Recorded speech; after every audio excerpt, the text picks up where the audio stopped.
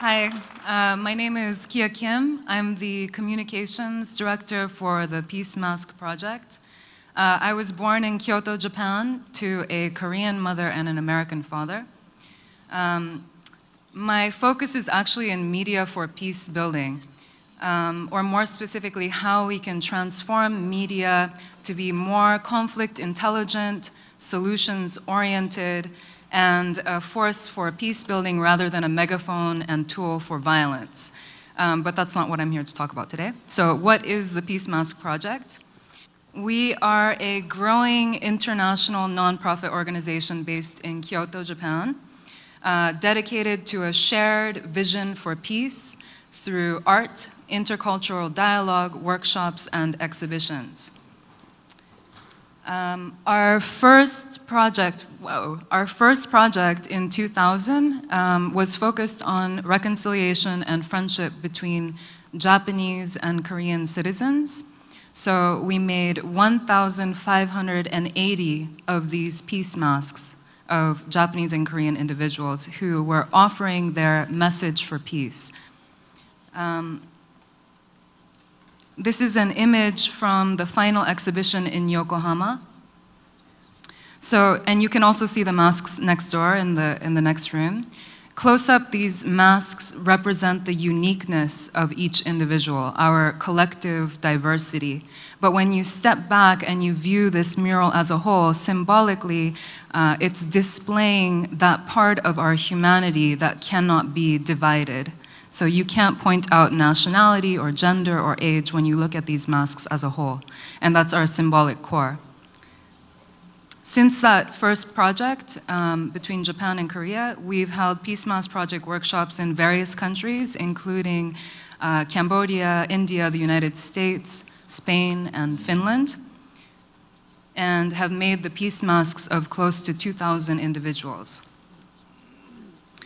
So whenever we hold a Peace Mask Project workshop, like this photo, a spontaneous community kind of pops up and is created to share with each other in real time through the slow process of art. So not only do we make masks together, but we share meals and we engage in really meaningful, deep dialogue.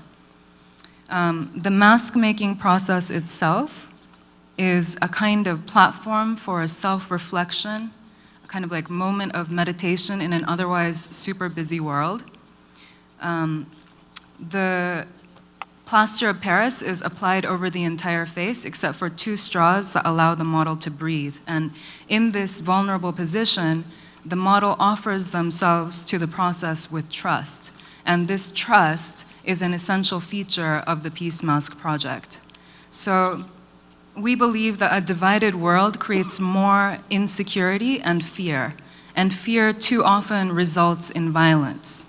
Trust is the courageous act of being the first to break through that fear and reach out to the other. So this trust is really important to our project. It's why we do what we do, is to build this trust. This summer, our team has launched our current initiative, Peace Mask East Asia.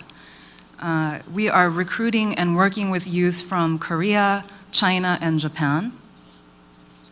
Our basic goal is to make 1,000 peace masks, 333 from each of the 3 countries, with the 1,000th representing a youth of the future within 1 year. We have also started a youth leaders program inviting exceptional youth from these 3 countries to join us as members of our team, and are offering them trainings in conflict transformation, media for peace building, and leadership skills.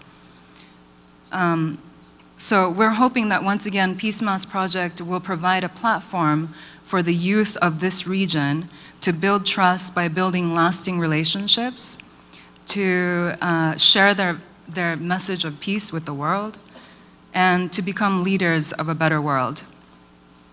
That's pretty much, here's a photo of 2 of our Chinese youth leaders speaking with the Washington Post in Kyoto.